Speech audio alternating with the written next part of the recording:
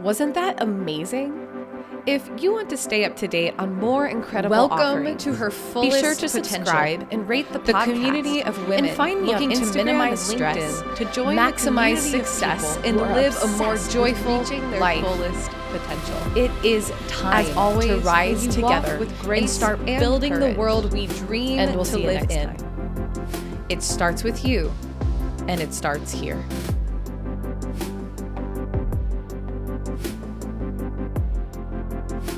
All right, hello everybody, and welcome to today's episode. I'm so excited to introduce our guest today. She realized that she would not be a mother after 7 years of fertility treatments and a lifetime of dreaming of being a mother.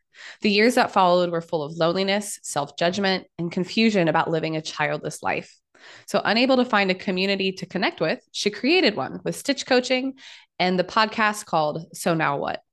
She's a certified life coach and guides women in the rediscovery of their meaning to build a future they truly love. She has amassed a following of over 10,000 women with teachings on self-love, discovery, and thought rewiring. She is the founder of The Other's Day and has been featured on national media outlets, spreading her message and serving as an example that infertile women can create the life of their dreams, even when it didn't turn out as planned. So please welcome our guest today, Lana Manikowski. Thank you so much for being on today's episode. Chelsea, thank you for having me, and thank you for giving me an opportunity to share my story and hopefully help other women know that they're not alone during the struggles that we go through when we have infertility. Yeah, so let's just start the episode with your story, because I know that's a huge part and a huge momentum of what created your business and has made such a big impact. So do you mind just starting with sharing your personal story? Yeah, sure. Well, I, like many, graduated college, moved to a big city, had super fun, successful career, great friends, the whole nine yards. And I didn't even really think about finding a husband or consider getting married till I was in my 30s. And then at 32, I met my husband, my now husband, and we got married. I was 35. And when I was 37, I distinctly remember being on the phone with a friend of mine. I was in the grocery store. I still remember what aisle. I was like at the cracker aisle. And she asked me, have you been trying to get pregnant? And I said, well, yeah, I didn't really think much about it. I was like, well, we're having a good time, but I guess, we haven't really started planning with, cycles and all that type of stuff as far as ovulation and all the stuff that I now know is such a regular part of my infertility journey. But she asked me because she had gone through IVF to have both of her children, and it was on her radar that at 37, I hadn't yet had a child. So she was really the first one to clue me into the fact that maybe there was even an issue going on. Because I just assumed, we're women, people are getting pregnant all the time. Like, I never thought I'd had any trouble. So she was really the first one who put the light bulb off in my head that I should probably start seeking some sort of medical intervention. So I made an appointment soon after with a reproductive endocrinologist, and they did all these battery of tests, and come to find out I fell into a category called unexplained infertility, which means there was no fibroids, endometriosis, anything that they could diagnostically say was the cause of infertility. It was just, I was 37 and my production, egg production was low and becoming depleted. And there started my journey of 7 years of infertility treatments. So what was that like to be told that news? Especially, I would imagine, an added difficulty with unexplained infertility, Yes. as opposed to having really clear language. What was that like for you? It was very unsettling because I was somebody who was used to having a goal and figuring out the steps to achieve it, or knowing the right answers or being resourceful enough to find out how to gain whatever it is that I was working on in my life. And then to find out that I fell into this unexplained category, I already felt like there was no hope for me because it just seemed very ambiguous. Yeah. And I felt very unsettled, I would say, because there was not a clear map to how I was going to achieve my goal of motherhood. So I just was a good student and I followed the regimen and the protocols that I was given by my medical providers. And I would say probably like the whole time feeling very much like if I'm lucky, this will happen and not feeling like confident that it would happen. So I would say my mindset was very much as though I didn't have much control over the situation. And that was a very uncomfortable place for me to be. Yeah, especially as successful, high performing women, I think we really thrive in being in a seat of control and hard work and saying, okay, you give me the homework, I'll do it because I really want to get there. And so I would imagine that now, this thing that you can't control, that no matter what you do, it starts to become reality like, oh, I might not actually get there, that could potentially really maybe even disturb one's sense of self. Was that your experience, or have you seen that in the women that you work with? Well, what it really was sort of this question about, well, if I'm not a mom, then what is my future going to look like? And I was somebody who I always wanted to be a mom. When I, even my younger years, I was always the babysitter on the block and loved kids. And when we were at, functions and there was kids, I was always taking care of everyone's kids. And my mom even said when I was young and we'd say my prayers at night that I always would pray to have a baby. And she'd be like, oh Lord, not too early. But she would just, said that it was always like part of who I wanted to be. So it was almost like this loss of, or uncertainty more so of like what my identity would be, because I always affiliated my future with being a mom and my future being full of the milestones that you have when you have children and when you raise a family and you send them off to high school and college and then become a grandmother and all these things. And so I was left questioning what my future could be filled with because I just assumed it would always be with children. And so, what did that do to your kind of day to day well being at that period of your life as you're questioning all of these things? I was very much uncertain of myself at probably like the first time in my life where I felt very embarrassed of who I was. I remember when I went through my first couple rounds, it was here. I live in Chicago. It was in Chicago at a well-known academic institution here. And I remember not telling my manager because I was embarrassed. I didn't want her to know that I was struggling because I felt like it showed that I was weak or helpless. And so I would do all these appointments in the morning. You'd have to go every morning for monitoring appointments, and you would not know until your blood tests came back whether the next day you would need to take your trigger shot and then come back for a retrieval. So everything was sort of this last minute. You didn't know when you needed to be where and what time, and everything was just very ambiguous. And I was trying to keep it a secret from people I worked with because I had a lot of shame and embarrassment about the fact that I needed help getting pregnant.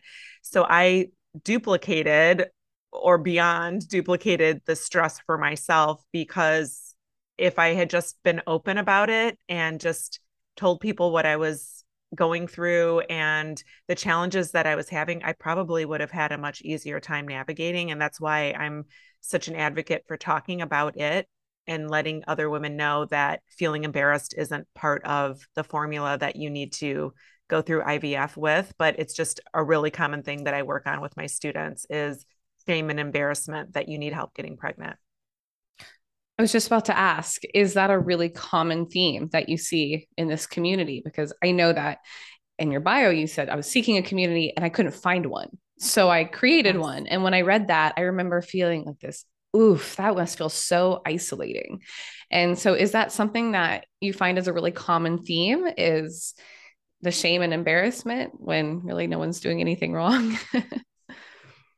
Yes, it is. And being on this side of things where I now have been able to sort my mind out and my confidence level out about who I am as a woman, that it doesn't have to be attached to my ability to have a child. I see now how I am the minority in believing this story, because so many people are stuck in that belief that they need to apologize or feel embarrassed or hide from the fact when people ask them questions of why don't, oh, any kids yet?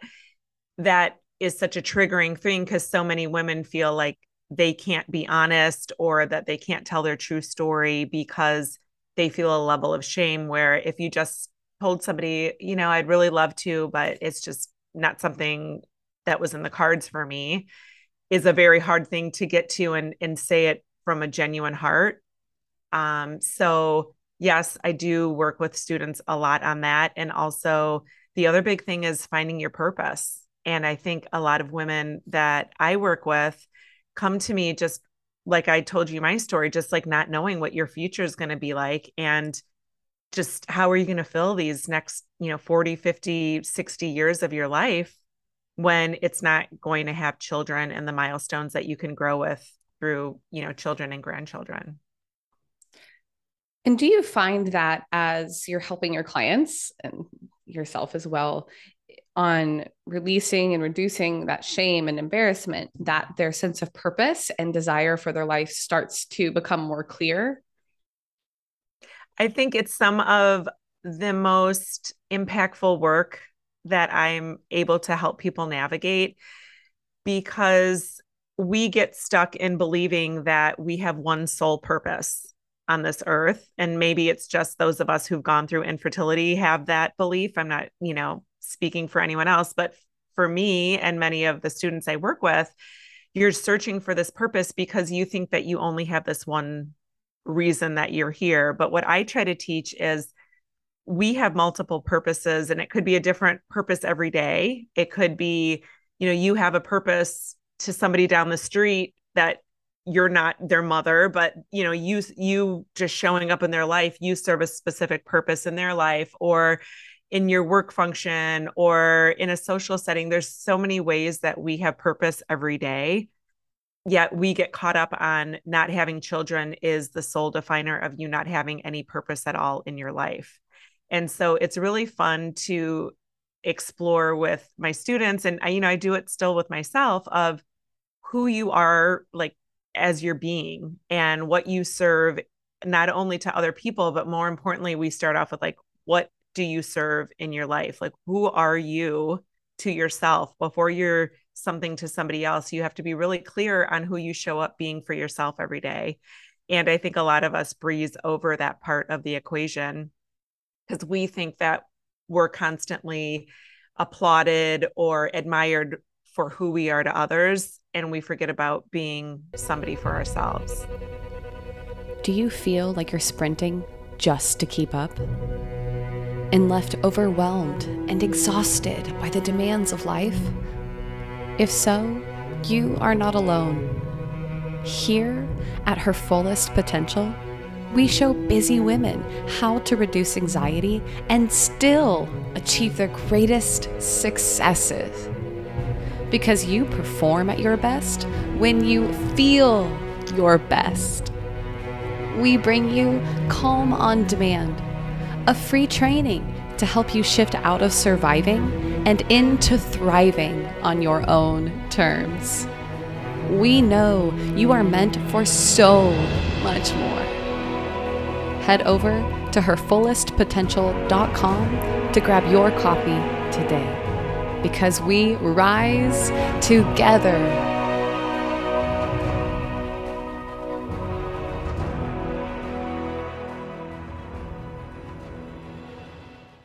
Yeah, that's a really common theme in our culture, especially again, like in that high performing woman, is that our value is attached to what we achieve, what we accomplish, what we produce.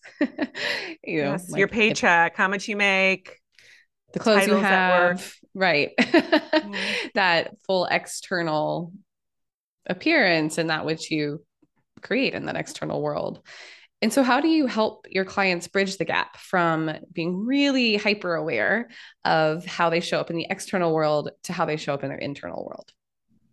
I work on something with my clients. It's called the BFA cycle. So it's understanding how your beliefs are associated to the feelings that you feel every day, and then depending on how you feel, you go out and accomplish or achieve or go after or don't go after certain things in your life. So we start by understanding what we're feeling and allowing ourselves to feel our feelings, because it's human nature. I think we would all say nobody loves to feel disappointed or embarrassed or shameful.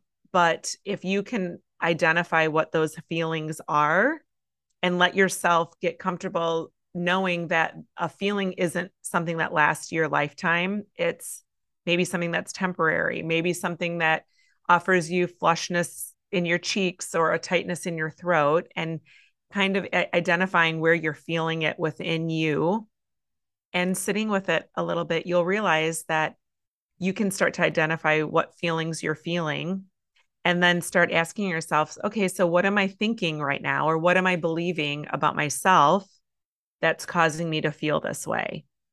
And understanding that we can then decide, is that really true? Do I need to believe that my body failed me? Or do I need to believe that I am a failure as a woman because I couldn't reproduce?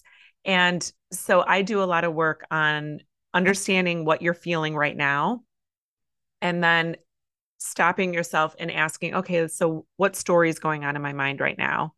And deciding, you don't have to change it right away. I think a lot of people want to feel better right away or feel differently right away. So what I try to do is just get comfortable with feeling those feelings and not always trying to push them away, but learn from them and realize that a feeling is just temporary and it's not going to stick with you forever. I know that from my own personal experience. I began to um, be in relationship with my feelings and actually start practicing feeling them. I had a hard time knowing what it was I was feeling.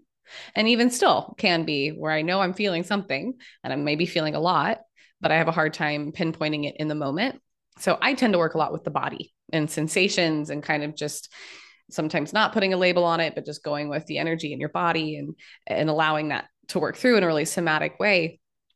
Because in my experience, I sometimes struggled to put a name to it. I found the feelings wheel to be so helpful. It's something that I use all the time. My husband and I, sometimes we're having a conversation, we'll even pull that out and be like, hold on a second, let me just refer to the feelings wheel really quick. So what are some ways that people can, identify what it is they're actually feeling? I think the feelings wheel, it's funny that you brought that up because I didn't know about it until I started working with a coach myself and then now have become certified. But it's amazing how many times we put a label on a feeling, like a word, but then when I start asking questions or we start asking questions of ourselves. So I'm a big proponent of journaling. I call it paper thinking, of just getting your feelings out or your thoughts out about yourself, and then start to strip away like what things are facts of the story and what things are just like beliefs or colorful things that you're adding to your story that are optional.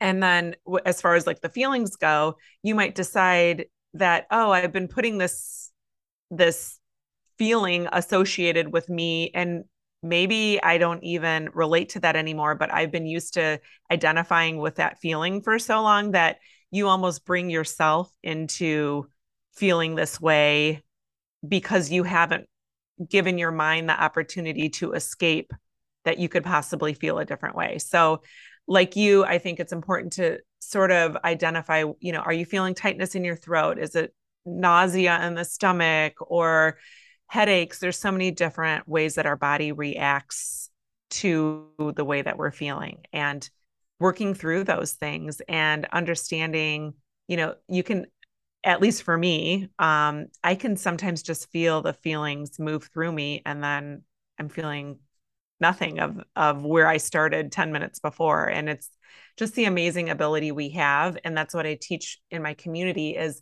we already have these things within us, but no one's ever told us how to tap into them. And that's what I think is so amazing about the human body and the mind is we have all this within us that just goes untapped unless you give yourself an opportunity to free yourself and explore what you're capable of.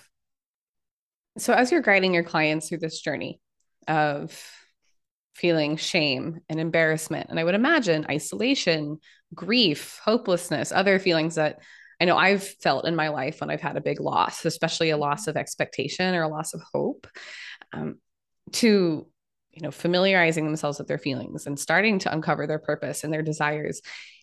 Do you notice their life shift in ways outside of their sense of identity? Like, have they ever changed jobs? Do they change partners? Have you seen it ripple out in bigger ways, or does it typically kind of rest within their own identity?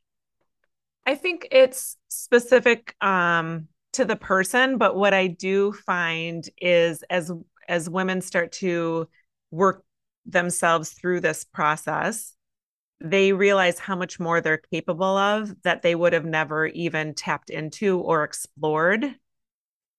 And I'm not saying because they became moms, but they're so focused on believing that they didn't become moms, so they're stuck sort of at this point in time. But when we start to do the work, they're digging in a place and searching in a place that they never even knew that it was possible for them to accomplish something like, becoming a CEO of an organization. Or for me, if you would have asked me that I'd ever become a life coach, I probably didn't even know what life coaching was early on in my corporate career. And here I am building this huge community because I dug into something as I was working through this process of feeling so lonely and isolated. I never would have believed that I'd even feel comfortable telling my story publicly, let alone creating an organization and a community that is making change in the world. So yes, I think that when we do work together, it allows your mind just to wander. And that's some of the stuff I think is so transformative is the future self work and dreaming about things. A lot of times we don't even want ourselves to dream because either we tell ourselves it's not capable, so don't even disappoint yourself, so don't even think about it first. So, and then I really encourage my students to just put everything out there. You don't even have to think about it again, but just something that comes into your mind, a goal, a desire, the craziest career or the craziest adventure you could ever imagine. If you just put it on paper, it might morph into something else, or it end up being something that you end up pursuing because when you think further along the line, you realize it's not that hard to attain. So for me, that is a lot of the movement I see with the students I work with is finding opportunities for themselves that they never even imagined they could have accomplished or gone after. Well, the three pillars of my work are wellness, particularly mental health, creativity, and leadership. And the reason why creativity is in there is because I think it's all what you're speaking to is it's really dropping into our creative potential. And I know that Earth is the ultimate or is one of the ultimate expressions of creativity. We're literally creating life and birthing it into reality. And all these examples you just gave of being the CEO of a company, starting your own community and business, going on the wildest adventure you can imagine is going into what it doesn't exist yet, envisioning it and then creating it and birthing it into reality. And so it sounds like you're also really helping people harness that and learn how to embody the same part of who they are, but let it be expressed in a different way. And I think that's really beautiful in a way that can impact so many people, not just the immediate family. Yes. And it was interesting because I just had the 1 year anniversary of my podcast. Congratulations. Thank you. Thanks. It's amazing because it just randomly started out by a colleague of mine who's also a life coach is like, you need to start a podcast and people need to start hearing your story. And so I remember it was Labor Day weekend of 2021. And I was like, okay, but it was a 4-day weekend. I was, in my corporate job. I was like, okay, so by Monday or by Tuesday, I'm going to have my first podcast episode uploaded and it's super janky. So if anyone goes back and listens to it, please don't judge me for my sound quality. But my point was I didn't realize when I look back 52 weeks later on the 1 year anniversary of my podcast, I took a lot of time to do my paper thinking and really recognize myself for what I've accomplished in those 52 weeks.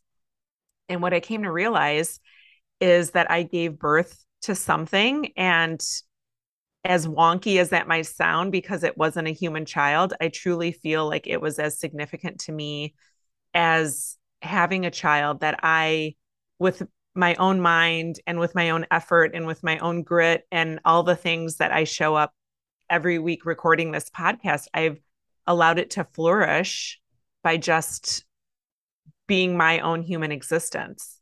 And we just celebrated our 10,000th unique download, which, to me, I never would have imagined that 10,000 sets of ears would have listened to an episode of my podcast. So very much resonate with what you're saying, that like giving birth to something, it doesn't always have to be a human child. And it might feel weird to even think about celebrating something in that same way that's not human. But I could tell you the pride that I had that I've created this community, and especially the podcast. Like, that's like my most recent example of where I felt like I gave birth to something.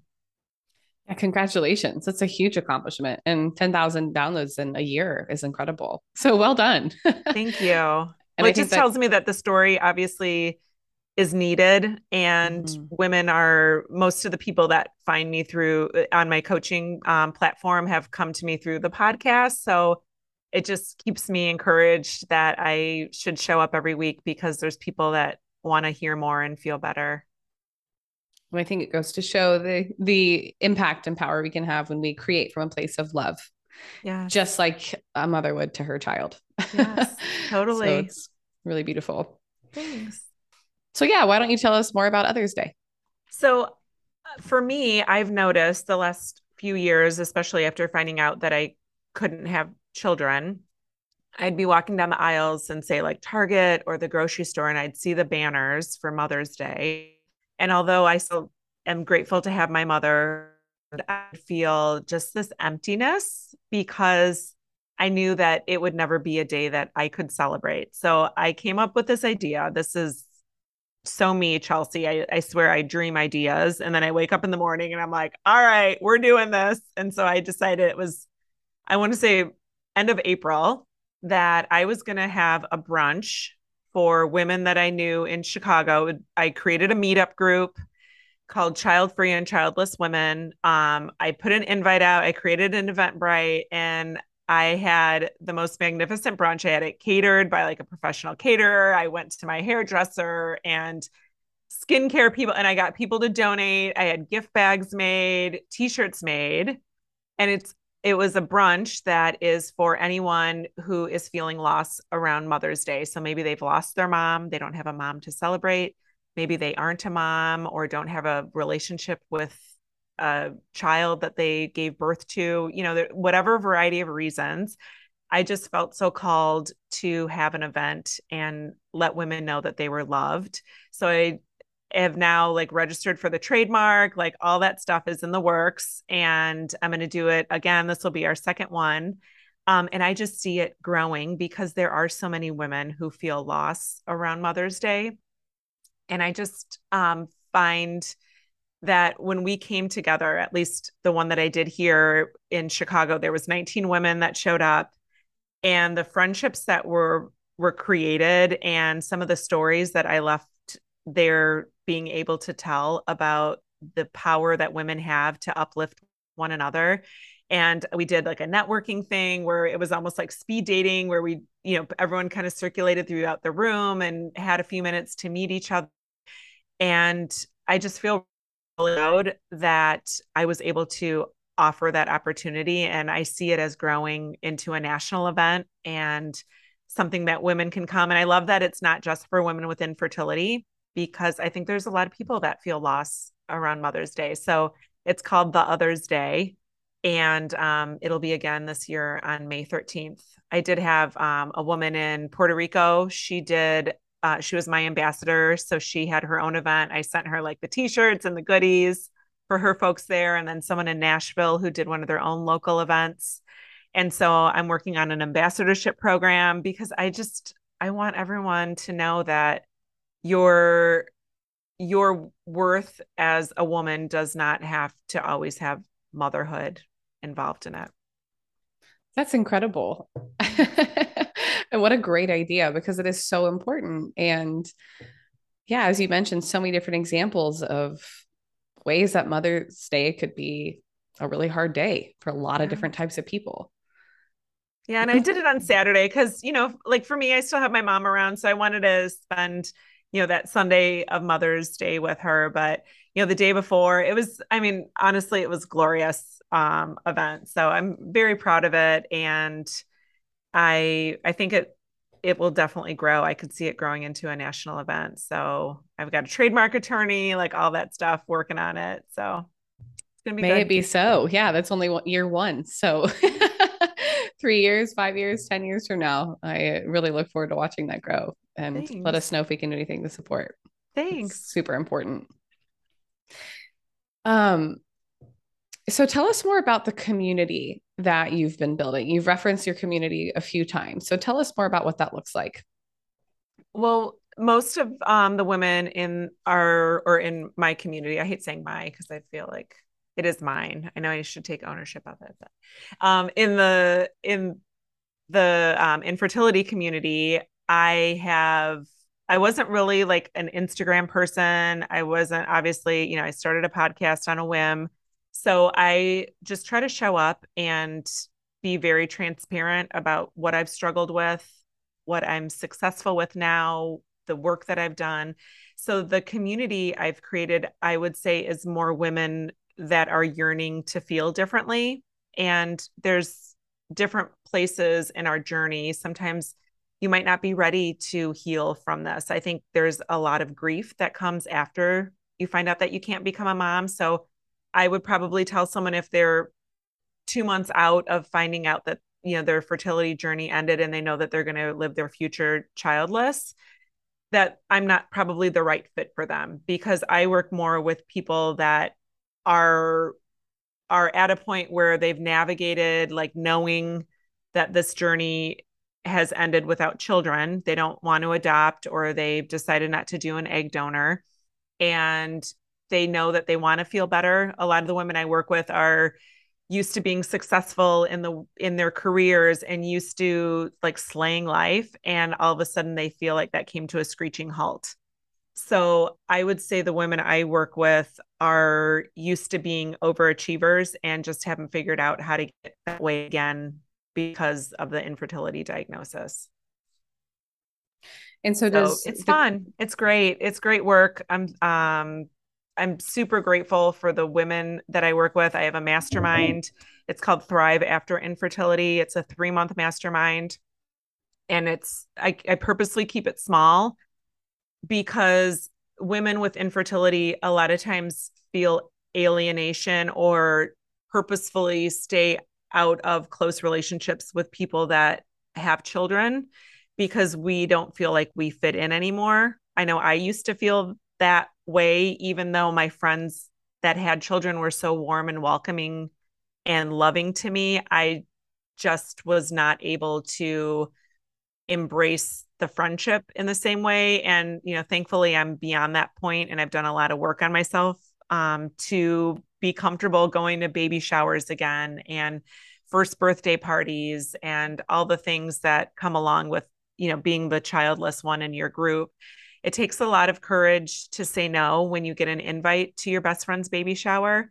I think, at least for me, I had a lot of judgment for myself because I thought, oh my gosh, what an awful friend. This person who I've known since fourth grade is so excited to have their baby. And the fact that I declined the invitation, I must be looked at as an awful person. So understanding that you don't have to feel that way forever. So we do a lot of work on how to feel okay or quit judging yourself because you don't have children, and how to stop having that be a barrier to your friendships, because a lot of that is what causes the alienation we feel. Well, and have you found that as they're able to maybe communicate and express their needs more, that it actually builds their friendships? Or have you found that it actually kind of still maybe drives them to connect with other women? Well, I think that it's a kind of a combination. I think it's sort of where the level of your friendship is with someone.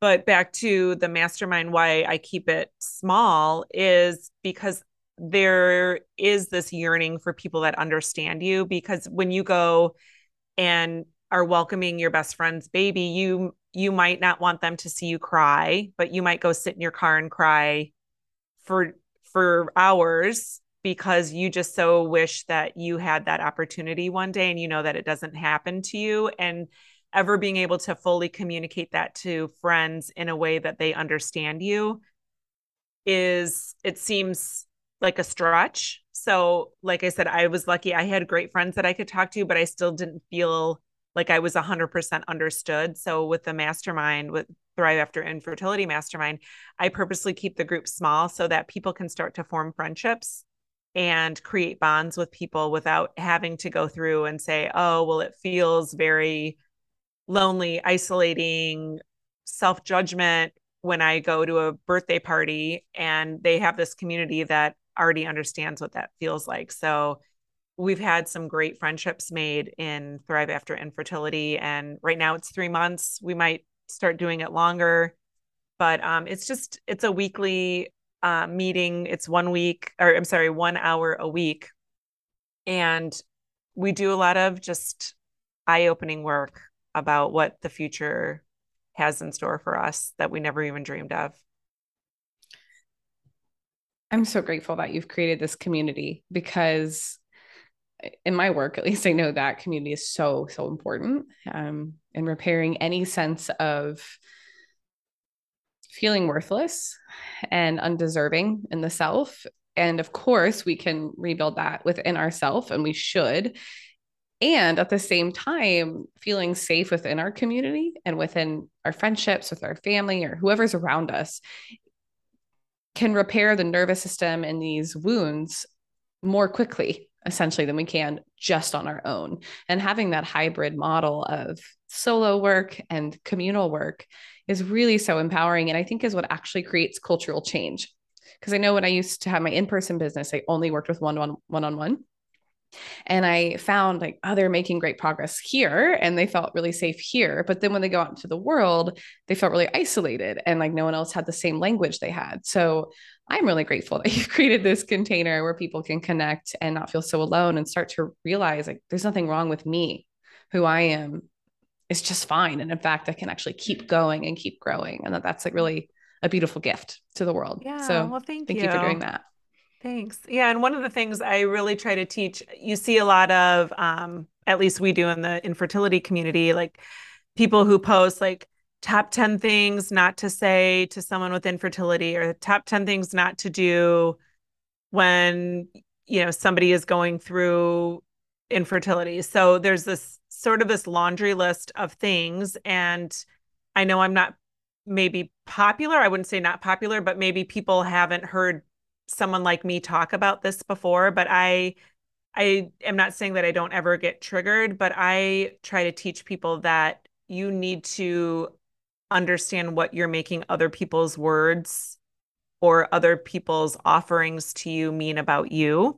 Because if you constantly are walking around with a, sandwich board or a poster board with 10 things you shouldn't say to me, and someone doesn't read your list and says that word to you or that sentence to you, you then unravel. And so really what I work on is understanding that people are always going to offer words to you and maybe they're well-intentioned and you aren't receiving them in the way that maybe they have intended for you or vice versa. Maybe they're meant to hurt you. But if you're always walking around with a list of things that should or should not be done to you, and this doesn't confuse with boundaries. I think boundaries are a totally different thing. But as far as words go, we then are always beholden to what people say to us. So I do a lot of work on when somebody says to you, well, you can always adopt, because that's commonly the first thing we hear when you tell someone you couldn't have a child. They always say, well, you always can adopt. Yes, I do know that, but a lot of women get very triggered by that. And I did too. I've done a ton of work on myself with how to receive those few words and realize that they're just used to trying to make people feel better. So when someone says you can always adopt, they're just trying to give you hope. And they're not saying it from a way that, the way I used to interpret it was, oh, they probably think I didn't try hard enough, or they probably think I'm an awful person because there is a child out there who needs a home. and I wasn't one to choose them. So I would make those few words mean a lot of very terrible things about me that I created for myself.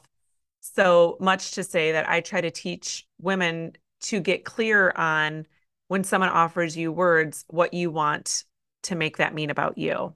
And that has helped me navigate a lot of these common triggers. And again, I don't think someone should be a punching bag or not be able to tell somebody that they don't want to be told something or asked something. Like, we have a human right to do so, but just to better equip you with how you can react to things by knowing what you believe about yourself. So say something that happens, that plays out, Yeah. and somebody actually really doesn't want to hear that. What would Yeah. be a good way that you recommend they advocate for themselves and set the boundary that promotes connection and understanding? Because, as you've mentioned, you kind of don't understand the experience unless you've been through the experience. And so, Mm-hmm. in the intention and desire of bridging the gap and reducing the isolation and loneliness, if we have two different people here, one who's experienced infertility and one who hasn't, what are ways that, from the perspective of someone who's experienced infertility who might be listening to this episode, what are ways Mm-hmm. that they can advocate for themselves in the moment that feels empowering, and instead of like hiding their experience and perpetuating that shame and embarrassment? Well, I think it's important to be honest with them and say, Jennifer, thank you so much for offering that to me. You probably don't realize, but I've thought a lot about adoption, and that's not a route we're going to pursue. So I know you don't mean it this way, but it can be commonly interpreted when you offer that to somebody who's been through infertility. It might stir up things for them that cause them to feel a lot of self-judgment or make them feel like they haven't tried enough to achieve their goal of motherhood. So I'm very much a straight shooter, and that takes practice, to be quite honest with you, but I think that's the most effective way to make change, is to just be honest and understand that your story does not, you don't have to be embarrassed by telling someone your story. And I think that's where a lot of my shame and my loneliness came from, was because I was so afraid to tell people what I had gone through and what I had tried and failed, in air quotes, because the terminology when you go through IVF and it doesn't work for you, you're called a failed infertility patient. So the medical term is failed. So a lot of Wow. that gets into your psyche. So I'm very much a proponent of education. I was just at my OB yesterday for a routine checkup, and they were going through the whole, weight, height, blah, blah, blah, blah, blah, last day of your period, how many children do you have? And I finally stopped the woman. I said, do you not see in my chart? I came here for my fertility treatments. Do you not see that I went through IVF and I don't have children? And the doctor actually came in and apologized. And I was like, listen, I'm not mad that someone asked. I just don't think people realize the potential implication, that they could be putting or offering to somebody who isn't healed to the point where I am, that I'm not in tears, because I probably would have been that way years ago. So to answer your question, I just think if you tell people what you're feeling, 98% of the time, they're going to be really receptive and glad that you told them, because I don't think anyone goes into it wanting to purposefully hurt your feelings or make you feel bad. Yeah. And I think that goes to say for a lot of differences and experiences is the importance of just expressing how you're feeling. But that can be hard, especially when the Yeah. feelings you're experiencing are shame and failure. I can't believe that's what the medical term is. Yeah. That's really Yeah. hard Failed to infertility digest. or failed IVF. Like, that's how they define, like, when you look through your medical charts, you're considered like a failed fertility patient. I think that's, yeah, I just want to like really highlight that, because, or not that terminology, but sharing of your experience, because I think it's Brene Brown. It says like sharing defeats shame or something like that. Every Yes. time we share, the shame shrinks. Yes. So, in the importance of that, because we only know what we know. And if you've never had the experience, you don't know. And that's a way that we can overcome that isolation and loneliness, because there's no need to feel embarrassed or ashamed, if anything, should feel the need to have support. Yeah. And I think that's why I so encourage women to tell their stories when they're ready, because I didn't see an example, like you said earlier. I didn't have an example of anyone who seemed like they were thriving after failing IVF. And I hate that I'm even using that medical terminology, but that's, what it is. And so the more of us that are out there and building awareness that you can survive and thrive again after infertility is, I think, the biggest marker we can create with our lives, is just being the example of what's possible. So as an example of what is possible, I know you already shared your podcast, you shared Others Day, you shared about your mastermind. So where can people find you? I know we've kind of already mentioned it, but just bring it up again. Well, Instagram is probably my most active platform. It's Stitch Coaching, STITCH coaching. And I have a website, stitchcoaching.com, and then the podcast. And if you search for the podcast, you have to search all 5 words, the So Now What podcast. So that's on Apple and Spotify and all the regular places. All the places. Yeah. And I always like to end my episodes with guests by asking just for kind of like your last words that you want to leave us with. This is oftentimes a quote or a short story or just a piece of wisdom that you feel called to share. Yeah, well, that's an easy one for me, because I close out every podcast episode telling my listeners that it's never too late to discover your meaning. And so I like to leave everyone with that, just thinking that there's never an age that you can't stop searching for who you want to be or what you want to do or what new you want to explore in your life. Thank you so much. That's such a great way to end the episode. I absolutely love that. It's never too late. Yeah. Yeah, never too late to discover your meaning. Well, thank you so much, Lana, for being on the episode. And thank you so much for doing all that you do in your own work. As I've already said, I really am grateful for that, for all that you're building and are continuing to build, because the more isolation we create, the more suffering and pain in the world. And the more connection we build and the more understanding, the more healing and the more growth and creativity we can build. So thank you for inspiring the women in your community to do that. Anything we can do to support, let us know. Well, thank you, Chelsea, and best of luck with your baby. And what a blessing. And I can't wait to see beautiful pictures. Yes, thank you as a mom. Wasn't that amazing?